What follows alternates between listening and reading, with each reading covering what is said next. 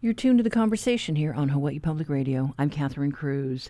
About a month ago, we talked to Hilton Rathel. He's the head of the Healthcare Association of Hawaii. He cautioned about the spike in COVID cases and the risk to those on Maui with so many in close quarters and emergency shelters. Last month, the state hospital census count put Hawaii in the top tier of COVID hotspots across the country. We spoke with Dr. Sarah Kemble, state epidemiologist, yesterday afternoon about the snapshot of cases in Hawaii and when we might see the first doses of the latest booster shot available in our state. So we have continued to see increases in COVID cases over the past couple of months, really starting from around July. And at that time, we knew that nationally there was some upcreep in COVID cases. But we began to see a pretty steep increase through July and August in Hawaii. So we were at 71 average daily new cases on July 5th, and that has fluctuated up and down a little, but we've increased to 129 daily new cases as of September 4th.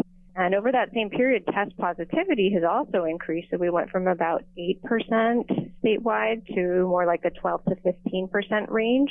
And now hospitalizations, just as Hilton was saying, have increased, and we've seen more than doubling from about 48 in July to a peak of 112 on August 25th, 2023. That's the number of patients currently hospitalized with COVID-19, represented as a 7-day average. And is there anything you can say about the severity of those cases? I don't know, how many are in the ICU.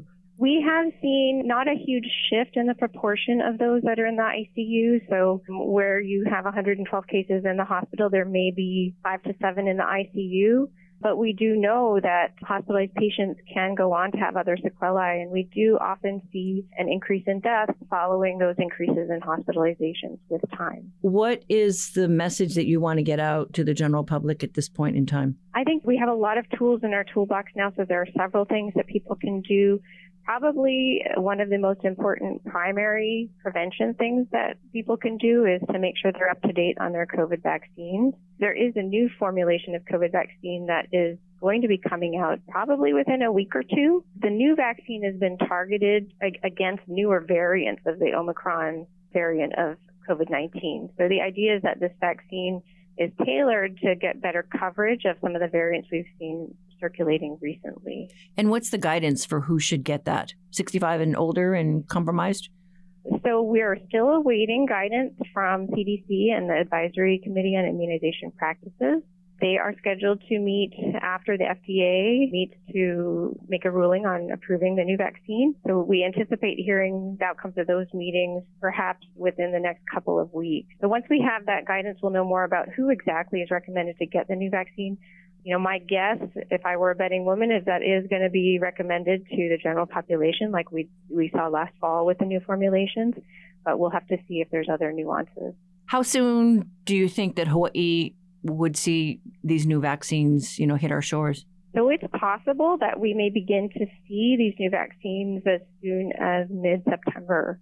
Pre-orders are already being taken by the CDC. Now remember, the new vaccines are going to be commercially available as well. So this isn't limited anymore to just distributing vaccines through state and governmental agencies. So the other health providers can order these through usual commercial ordering. And so we expect that we'll start seeing both private and public vaccine very shortly after the FDA rules and ACIP recommendations are issued. And is there anything more that you can tell us about masking and distancing? Yeah, absolutely. Especially right now, I think if you look at our numbers, only about 20% of people in Hawaii have had the bivalent vaccine. So that's a lot of our population that isn't necessarily up to date on their COVID vaccines. So there are other things that also help prevent spread of COVID-19, and they're going to be important to employ as well.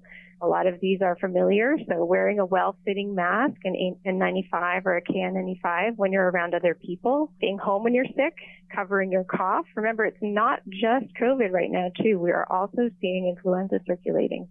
It's not the quote-unquote typical flu season, but in Hawaii, we often don't follow those rules. So we are seeing increased flu activity over the last couple of months in Hawaii as well. These measures can also not just help with COVID, but also to prevent flu Right now, we aren't seeing RSV, but if we do see an increase in RSV, then masking and staying home when you're sick, covering your cough are also going to help prevent RSV. Hand hygiene is real important, particularly for flu and RSV as well. I think I just saw something come across in my email about the flu shot. Yes, the flu shots are out for the 23-24 season. We do know that the current strains we're seeing are a mix of flu A and flu B, and right now is a good time to get your flu vaccine. I wouldn't wait this season. We're seeing early activity in Hawaii. The kids just got back into school, and I know that there was concern about the cases that were cropping up in Maui. I don't know if you got any word from the hospitals over there about the hospital census count? Census counts have been high, and it's a mix of things. Obviously, Maui is dealing with a lot more than just flu and COVID, but these are things that we can do something about. So it's important to think about your health and take care of it among all the other things that people are going through. This is also a busy time for travel. Lots of folks may have been traveling over the Labor Day holiday. I mean, I wore my mask on the plane just because. So, because I was nervous about, what I was picking up. And I totally agree. During COVID, when we were all being so careful with masking, when I first went on a few flights after having not gone on for a while, I realized I almost always used to get sick when I got in an airplane. Now I'm masking when I go on the plane just as a routine, and I don't get sick after flights. So there's side benefits to doing those mitigation measures. Yeah. I mean, the airlines passed out alcohol swabs, to wipe your seats down. And so just those little things will be helpful just in the spread of whatever it is from flu to COVID. Yeah, the other point that I would make too is remember there's effective treatments out there for both COVID and influenza. And this year, I think it's not going to be obvious. If you come down with a cough, sore throat, maybe you got a little fever, maybe you don't, it's going to be really hard to know whether that's COVID-19 or influenza. So getting tested, whether that's a self-test kit for COVID at home to start or going in to get a rapid test for flu and COVID, that's going to be really useful, especially for people who would be eligible for treatment. So if you're a little bit older, if you have diabetes, heart disease, or other underlying conditions, getting a test right away can make sure that you get the right treatment, and that's going to make your course much better. So whether it's Paxlovid, right, or oseltamivir, Tamiflu, right. Anything else you want to underscore at this point? I would just say that data on what we now call sort of the big three viruses, COVID-19, influenza, and RSV, respiratory syncytial virus, is better and better these days. So we have more visibility into what's going on with these trends. There's actually a website up newly today from the CDC that shares what we call syndromic surveillance data state by state and shows what proportion of emergency department visits are attributable to each of those big three viruses. And right now in Hawaii, these data are just up newly today, but you can find it on the CDC National Syndromic Surveillance Program website. So right now, COVID-19 in Hawaii is accounting for about 4% of emergency department visits in the state, flu about 1%. RSV is still less than 0.1%, but we could see that change in the coming months based on what we saw last year. So I think this is a good tool for both healthcare providers and the public to kind of track and see, okay, well, how bad is this virus right now in Hawaii? And this will help give us and our healthcare providers information on how to best respond. That was Dr. Sarah Campbell, epidemiologist with the State Health Department, with guidance about the latest surge of COVID cases.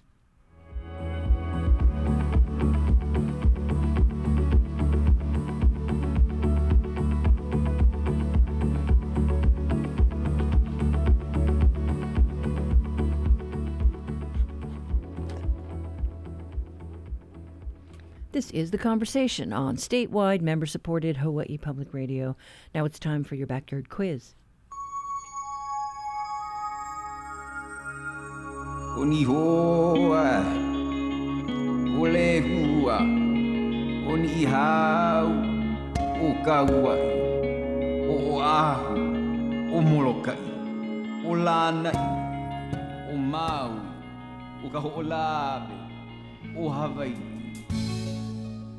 Pack your bags and practice your Espanol. Today we head down to South America and an ancient retreat for Inca royalty. It is the gem of Peru, Machu Picchu, or what archaeologist Richard Berger calls the Inca equivalent of Camp David. Machu Picchu was built around 1450 when the Inca Empire was most powerful, and although they built the estate, they abandoned it a century later during the Spanish conquest. But you could hardly call it abandoned now. It's Peru's biggest tourist attraction, thanks to a young archaeologist who excavated and publicized the site in 1911. Our quiz this morning, who was this young man, and what is the Hawaii connection to the lost city of the Incas? Call 808-941-3689 or 877-941-3689 if you know the answer. First one to get it right gets a HPR reusable tote bag.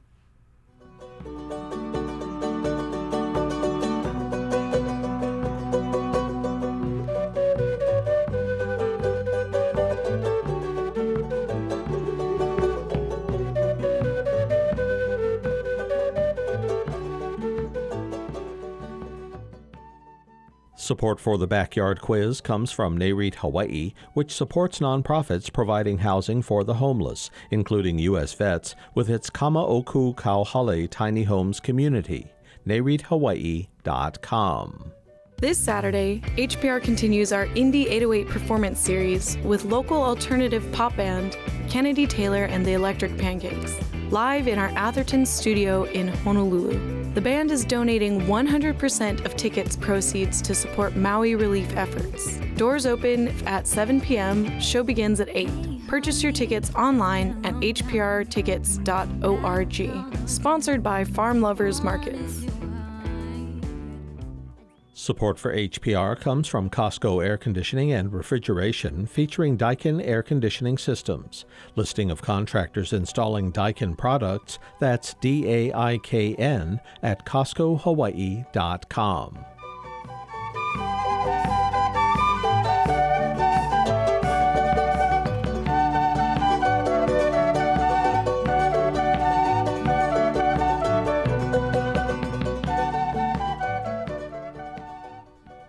The recent Maui fires have increased the importance of having a plan in place on every island to guide the recovery process after a natural disaster.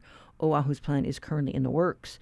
Matt Gonzer is the city's chief sustainability officer. He's asking Oʻahu residents to share their stories of how they've been impacted by any recent natural disasters via an online survey. The information will help inform and shape the development of Oʻahu's recovery plan. Gonzer talked with the Conversation's Russell Subiono about why the plan is needed now more than ever. Unfortunately, both locally, across the nation, and globally, we're seeing more impacts from extreme weather events, climate disasters, and we're seeing disparate moments of recovery from those events across different communities. We're not immune to any of this by any way, shape, or form. In the last 10 years, we've had 11 different disaster declarations across the state. And that also includes the COVID pandemic, which really is a significant and ongoing health and economic crisis for so many.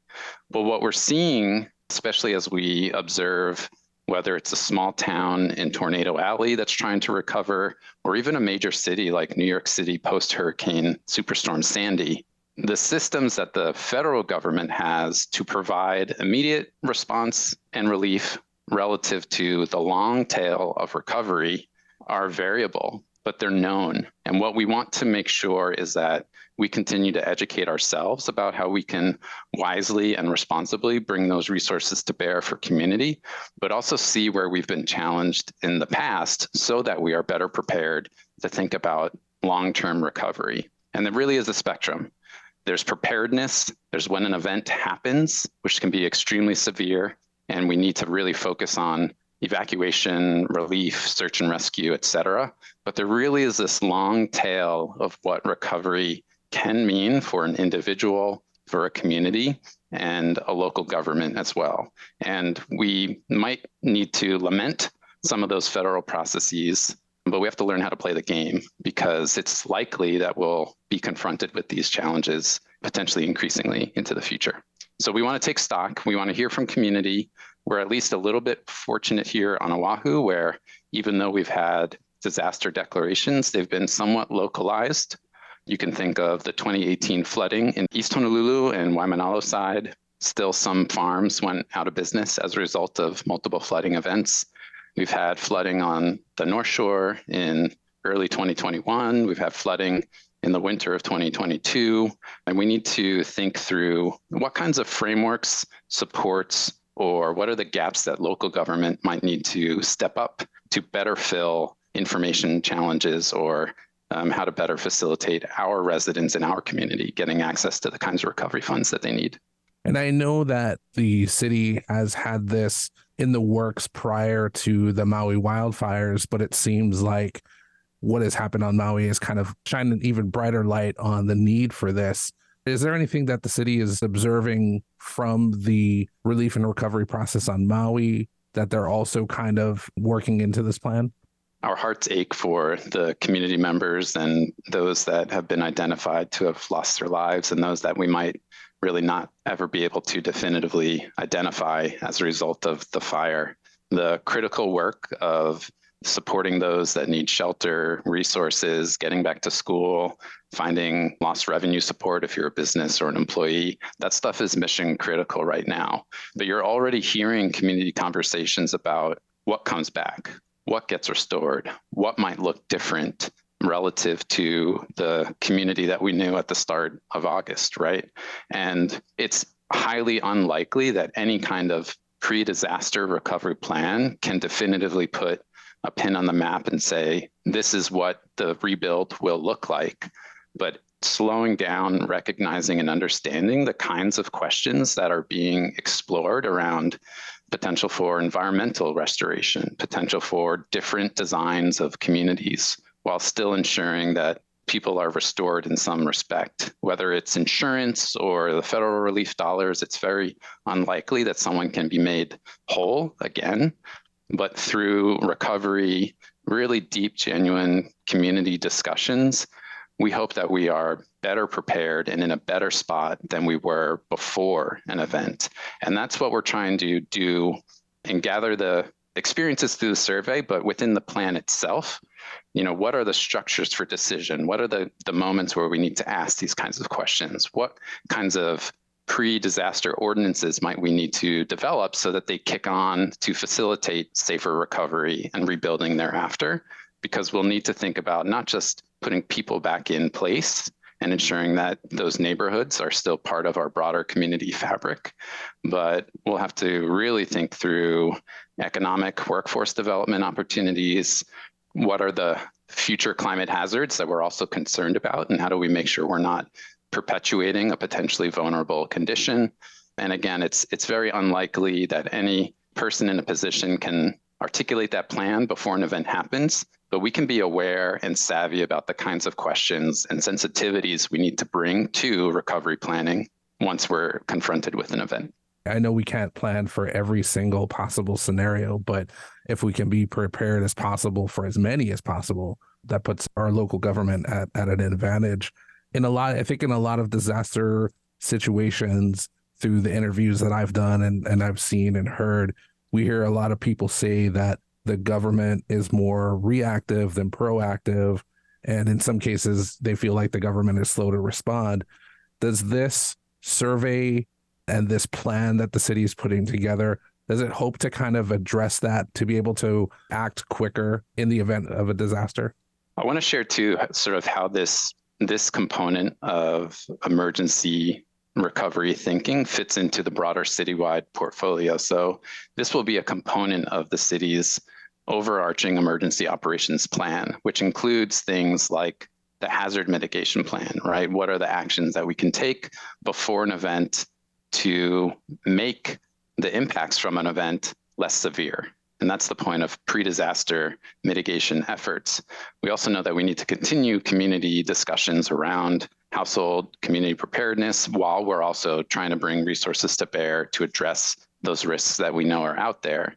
But then we also definitely need the commitments, the coordination for responding to an event and responding immediately after an event on the relief side.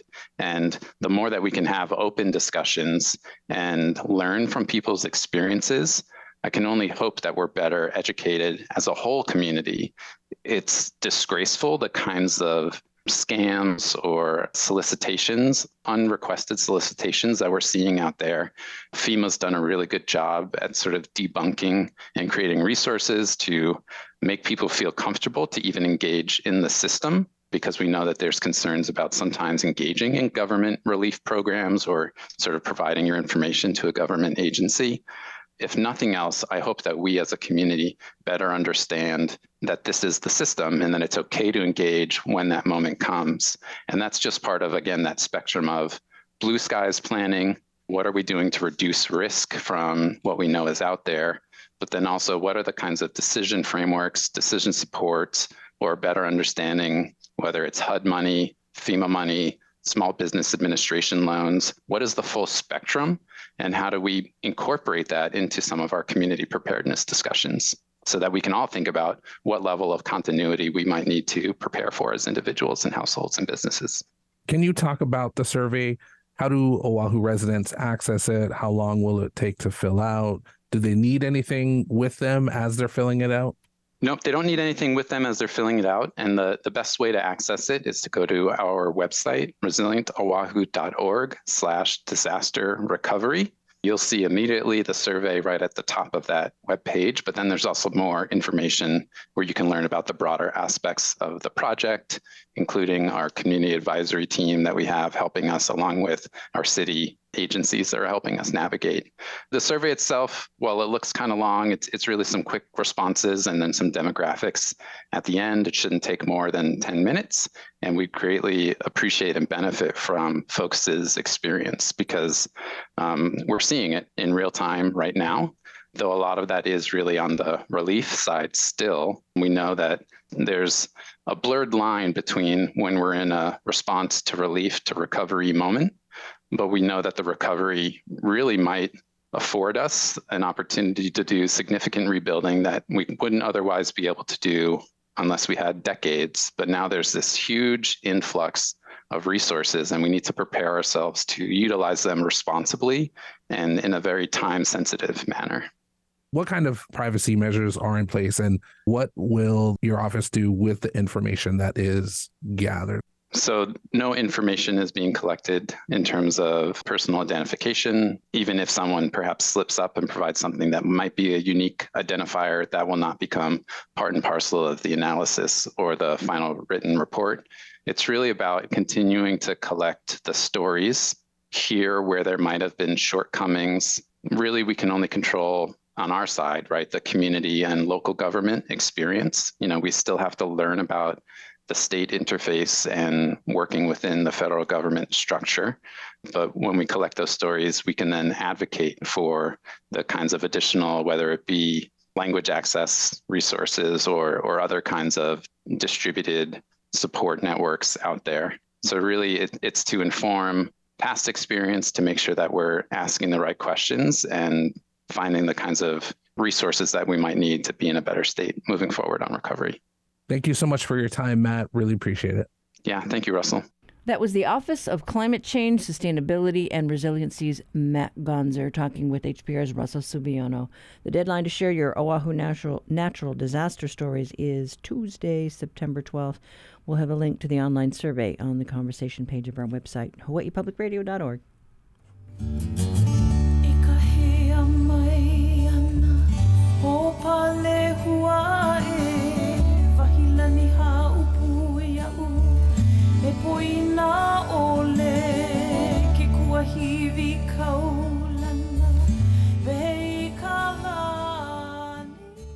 Support for HPR comes from the Lutheran Church of Honolulu, performing music of Barber, Bach, and others, 7 p.m. September 11th, in honor of those who died in 2001. Open to the public, lchwelcome.org. Each week, New Dimensions explores the social, political, scientific, environmental, and spiritual frontiers with some of today's foremost social innovators, thinkers, scientists, and creative artists. Hi, I'm Daniel Pinchbeck. I'm the author of How Soon Is Now, Breaking Open the Head, 2012, The Return of Quetzalcoatl. Next time on New Dimensions, I'll be talking about planetary evolution of consciousness. beginning Sunday morning at 11. Support for HPR comes from SMS Consulting, providing data-driven strategic planning and evaluation services to nonprofits, businesses, and government agencies in Hawaii. Learn more at smshawaii.com.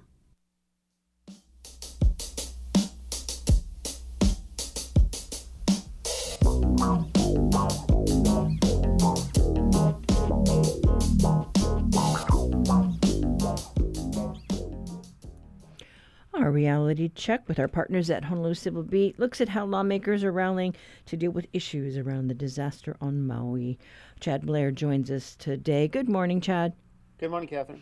So I understand you're going to be keeping an eye on things down at the legislature, and the House put out something about how they're going to be tackling the session.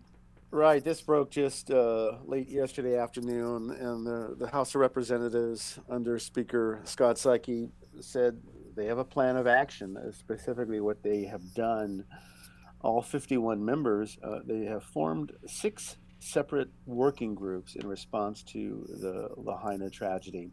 Of course, fires in upcountry and on the Big Island and Kihei as well, not to forget those areas too. But the speaker said the priority is wildfire prevention. That is right at the very top.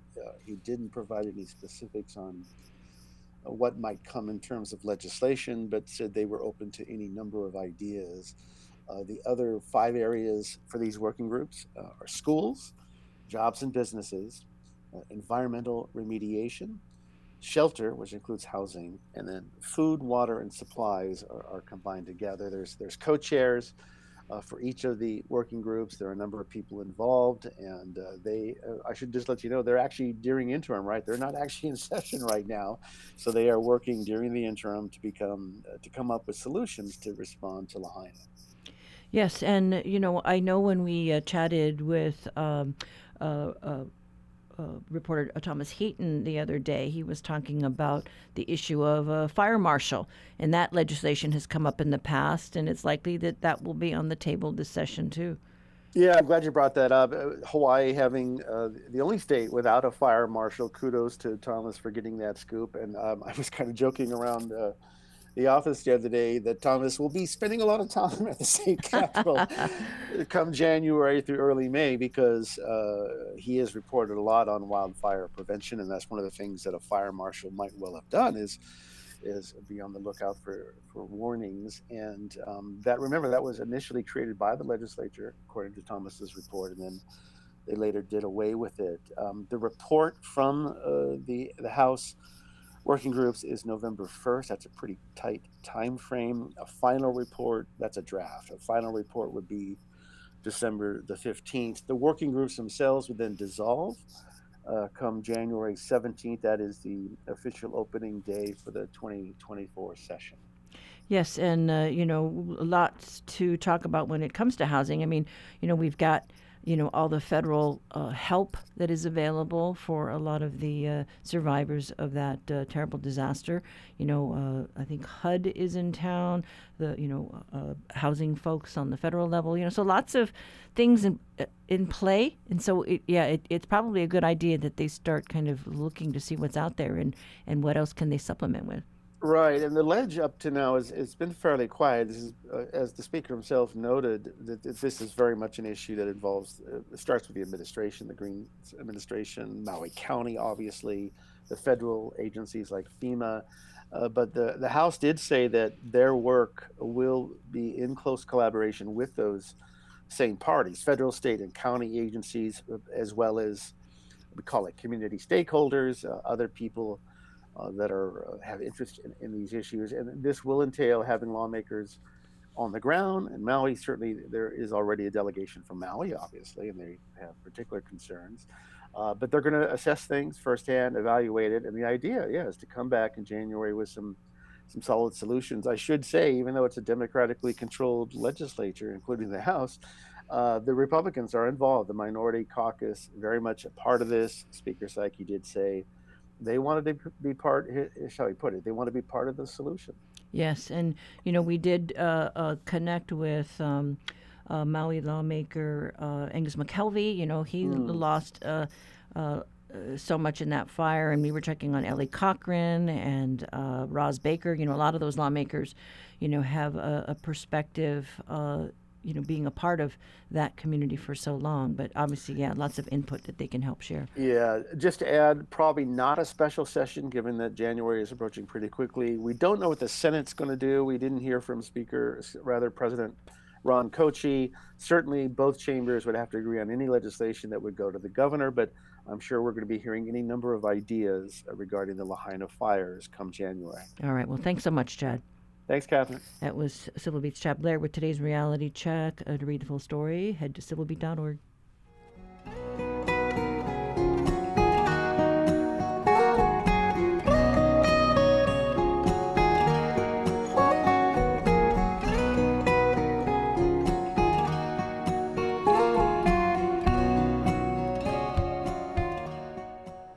Housing will remain a key issue for a very long time. Recently, we invited Cully Watson into our studios to talk about plans to spend the $600 million that the legislature appropriated to get more units developed for the beneficiaries of the Department of Hawaiian Homelands. Watson returned to the helm of DHHL for the second time and is more resolved than ever to get Native Hawaiians in housing than ever before with this Maui disaster. He says during his first tenure at DHHL, the wait list was 3,000. That jumped to 7,000. It is now at 29,000. In the meantime, a long-running lawsuit over the wait list, Kalima versus the state, went up to the Hawaii Supreme Court and was recently settled. Here's Watson. Clearly, there's a big need out there for housing, but you also have a situation where you have the Hawaiian community is suffering. I think it's in critical emergency mode. We have 40% of the incarcerated Hawaiians, 40% of the homeless Hawaiians, families with lowest income Hawaiians, most crowded households Hawaiians. So it goes on and on and on with respect to the social, economic, and health issues, as well as cultural issues that plague our people. And so to me, the foundation, part of the solution, a major part of the solution is housing. Provide them with a stable environment that they can live and prosper. And so that's where I think this program, while challenging, has been given a big boost by Act 279 by the legislature. And, last year got $600 million. That's a lot of money, but we also need to use it wisely. And so that's where the leveraging and using other funds and accessing other federal, state, and county programs, as well as the private sector, whereby we can accumulate these funding sources and really move some of the projects that we have on our books. We have about 20 projects that our commission has approved, which was part of the conditions in getting the $600 million that the legislature wanted to see what we're going to use the money for. Of those 20 projects, about 14 involve residential construction. So it's anticipated we'll do about 3,100. I feel we'll do a lot more. But the thing is, personally, I think we're going to need more money, especially with 29,000 on our wait list. But we've already encumbered $200 million.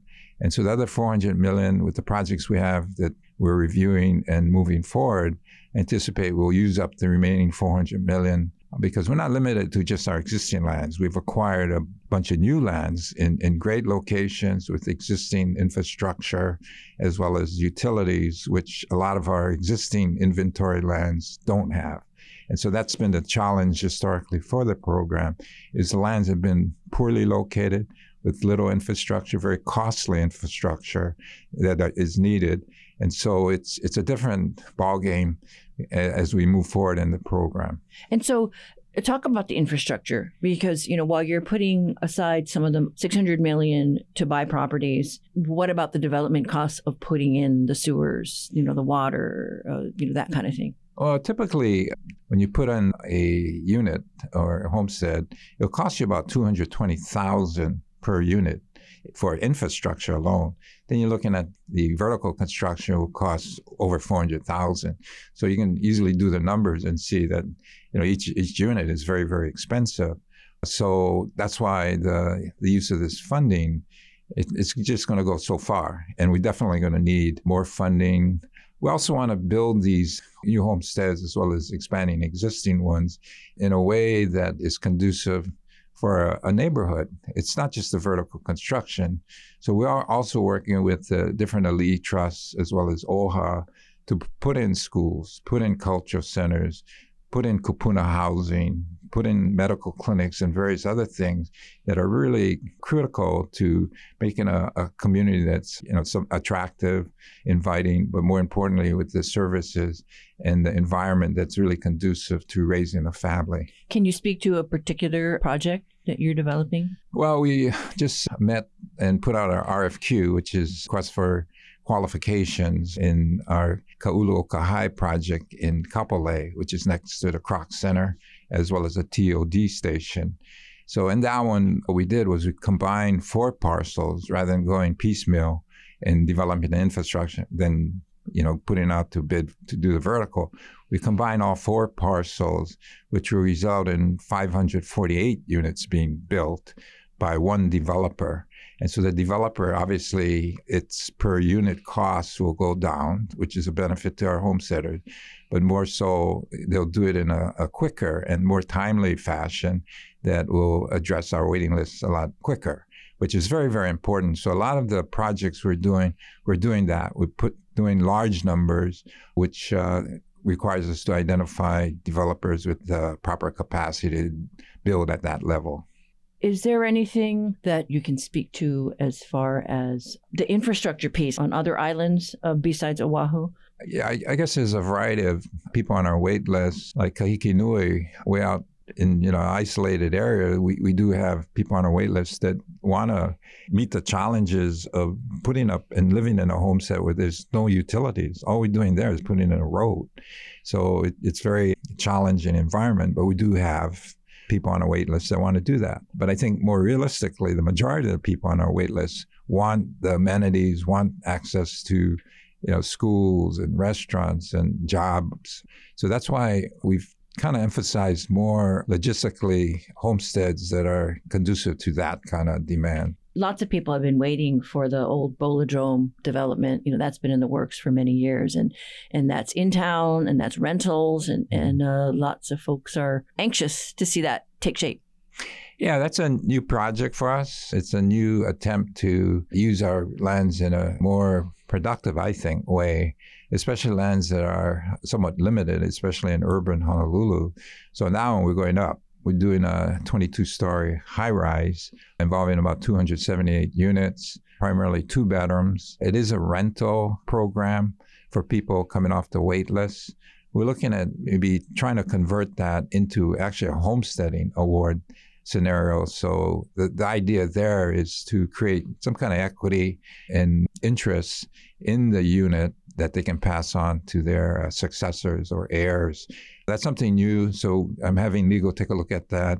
We're looking at possibly the route whereby we treat the land as separate from the actual CPR unit, where you have a financing approach on the construction of the vertical. But on the land, what I'd like to do is issue a homestead lease that is kind of separate, but does allow them to then have a interest in that unit, which they can pass on to their successors. Okay, so we just got to be innovative, creative as we try and tackle this crisis. Is there anything you want to address just with this whole Kalima lawsuit? That has been going on forever.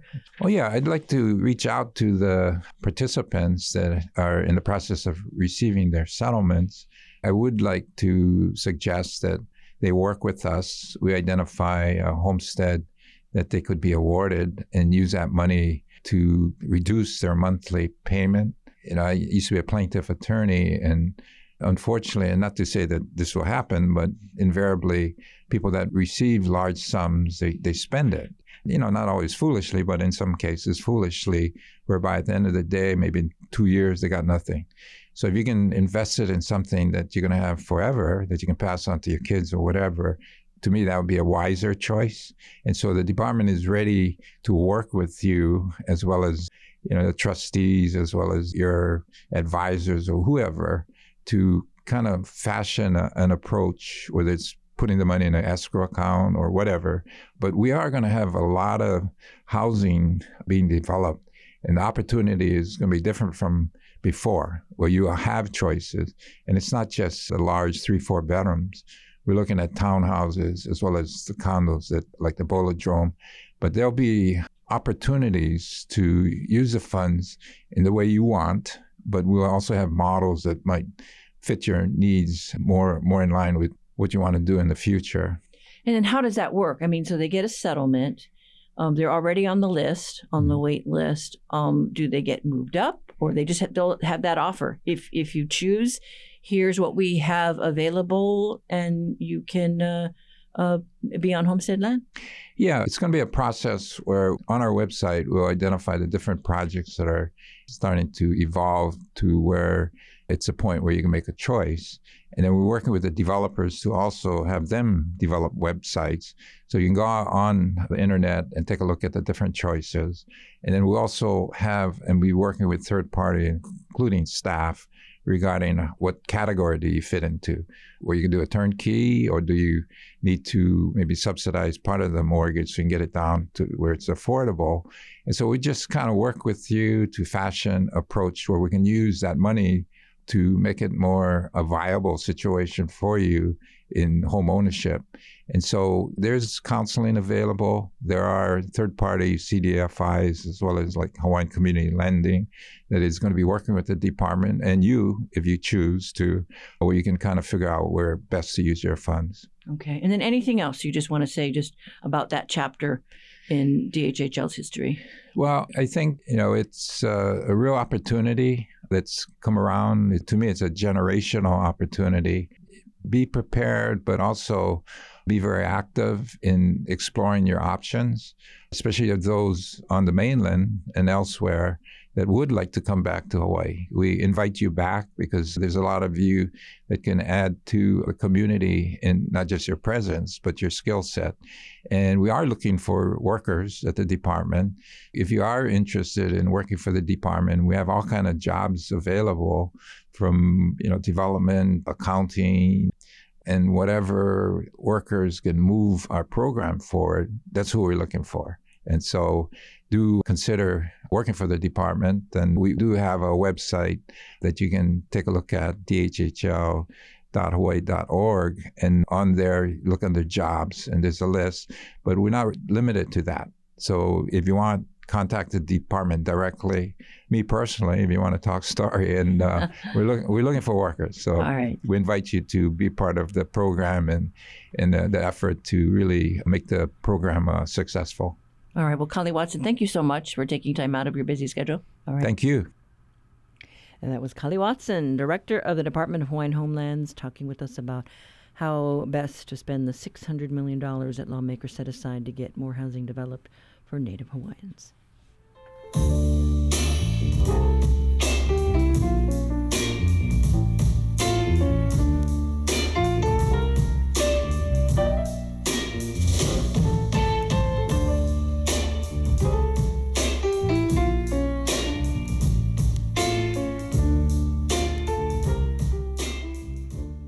Support for HPR comes from the Honolulu Board of Water Supply, with ideas to help reduce water waste during these hot, dry months, such as installing a weather-based irrigation controller. More at boardofwatersupply.com.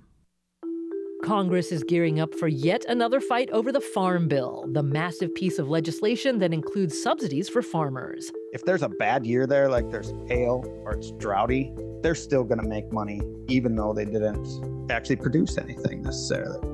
Is it time to completely rethink not just how the Farm Bill works, but what it's for? That's on the next On Point. Beginning this afternoon at 2, following the Daily. Support for Hawaii Public Radio comes from Mobi, a Hawaii wireless company since 2005, featuring a locally based customer care team committed to problem solving and personal service for each client. Learn more at mobi.com.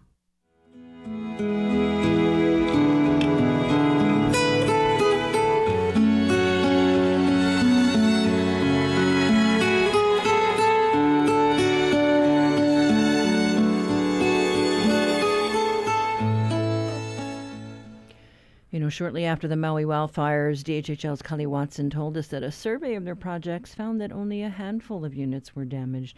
HPR reporter uwehi Hiraishi was on Maui recently and joins us today to talk about the work on the ground to support beneficiaries during this very trying time. Good morning. Good morning, Catherine. Yes, I did have the opportunity to head over to the villages of Leali'i, which is home to over 100 Native Hawaiian beneficiaries.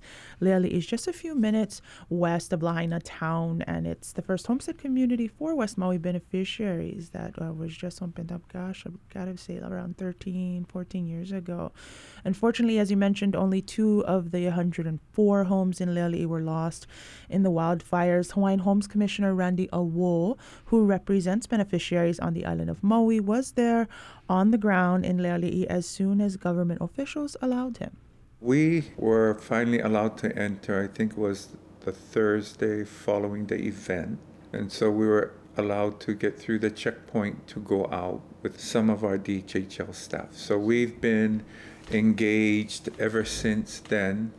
What we did see initially was this miraculous survival of homes that were surrounded by devastation. But they still had challenges. They had no electricity, they had no running water, there was damage to the roofs, the shingles. And so, our immediate concern was to move quickly with whatever supplies they needed, whatever assets they needed. It was interesting to have them explain it to me like lava was flowing down. The fire was coming towards the Hawaiian homestead community, and then it just kind of went around, clipped a few homes, but from folks who were there on the ground explaining that was very eye-opening. Awo, of course, a retired Docare chief who actually grew up on Hawaiian homelands in Waimanalo and currently lives in the homestead community of Wai'ehuko there on Maui. He's been out there in Leali'i nearly every day, meeting with the community. Leali'i homesteader and Hokulea crew member Archie Kalepa opened up his home to serve as a hub for distributing supplies from water to food to these HEPA air filters, right? Because some of that area is a bit toxic for folks who have problems. But Kalepa, being the waterman that he is, says the Lahaina community needs a new sale plan. What I want to talk about is coming up with a sale plan. And when I say that, it's how our people became part of this place, how this place became Hawaii, and how we became Hawaiians, knowing where we're going and how we're going to get there. Those discussions absolutely need to be had with these people behind me, so that when we come out of this voyage of hardship, of who we are as a people, that we're able to represent all. And that was a sentiment I've heard from many of the homesteaders. We're a homestead community, but this fire impacted everyone here, a non-Hawaiian as well in Lahaina, and part of what they're trying to do is help out as many community members as they can. But Awo and members of the Hawaiian Homes Commission at its August meeting, which was a couple of weeks after the fire, had set up the DHHL Emergency Rental Assistance Program, which makes available up to $5 million in federal funds that the department receives under the Native American Housing and Self-Determination Act. But that'll help pay for temporary lodging, security deposits, and or rent for up to 6 months. These funds are aimed at assisting not only the DHHL lessees, those already on homestead, but applicants on the wait list who may need temporary housing or, experiencing difficulty because they lost their job. Awo says the long-term plan for the area includes some 250 lots in Leali'i Phase 1B.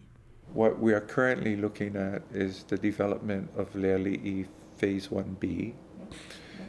That was put on hold for a while because it's a very costly project, because the aina is expensive to develop, a lot of blue rock.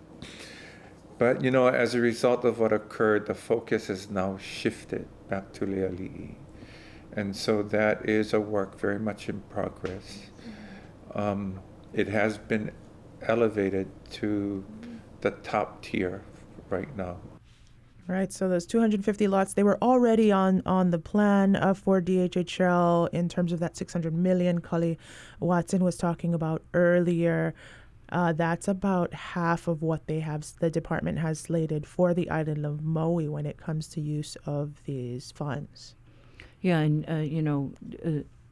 that's good to look for the future. But again, as you mentioned, those families that maybe don't have electricity, I don't know if the water's back on, the hardships, the day-to-day hardships.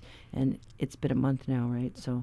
Right. That's exactly what they're focusing on. Those distribution hubs are still working hard, and I think refining at this moment, where they're moving things around to make it more accessible, but also allowing folks to come in and volunteer if they need the help. Yeah, it's a tough one. All right, but thank you so much, Kuwehi. Mahalo. We have been talking to HPR's Kuwehi Hiraishi. Read more of her stories on our website, hawaiipublicradio.org.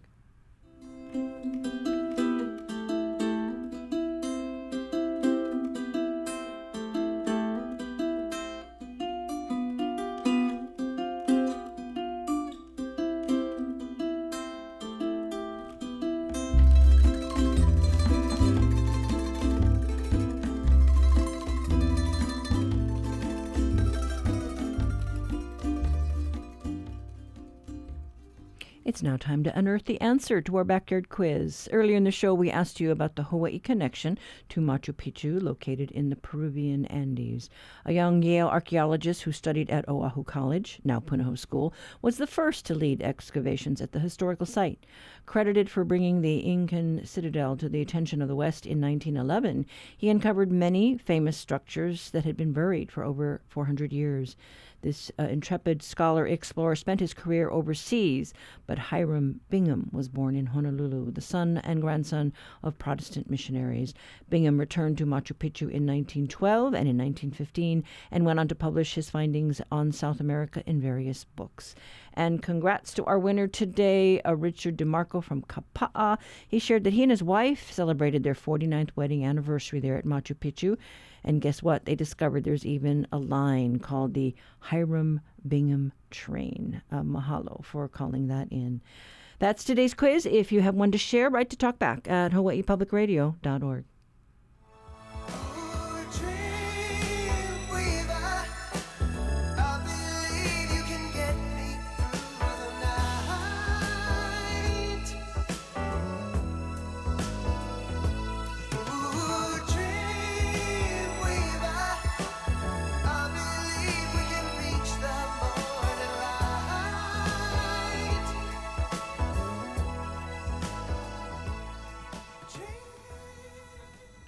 Well, that's it for us right now. Up tomorrow, we are opening up our phone lines and dedicating our show to the history of Lahaina, keeping the stories alive for the future as we mark the 1 month anniversary of the devastating wildfires.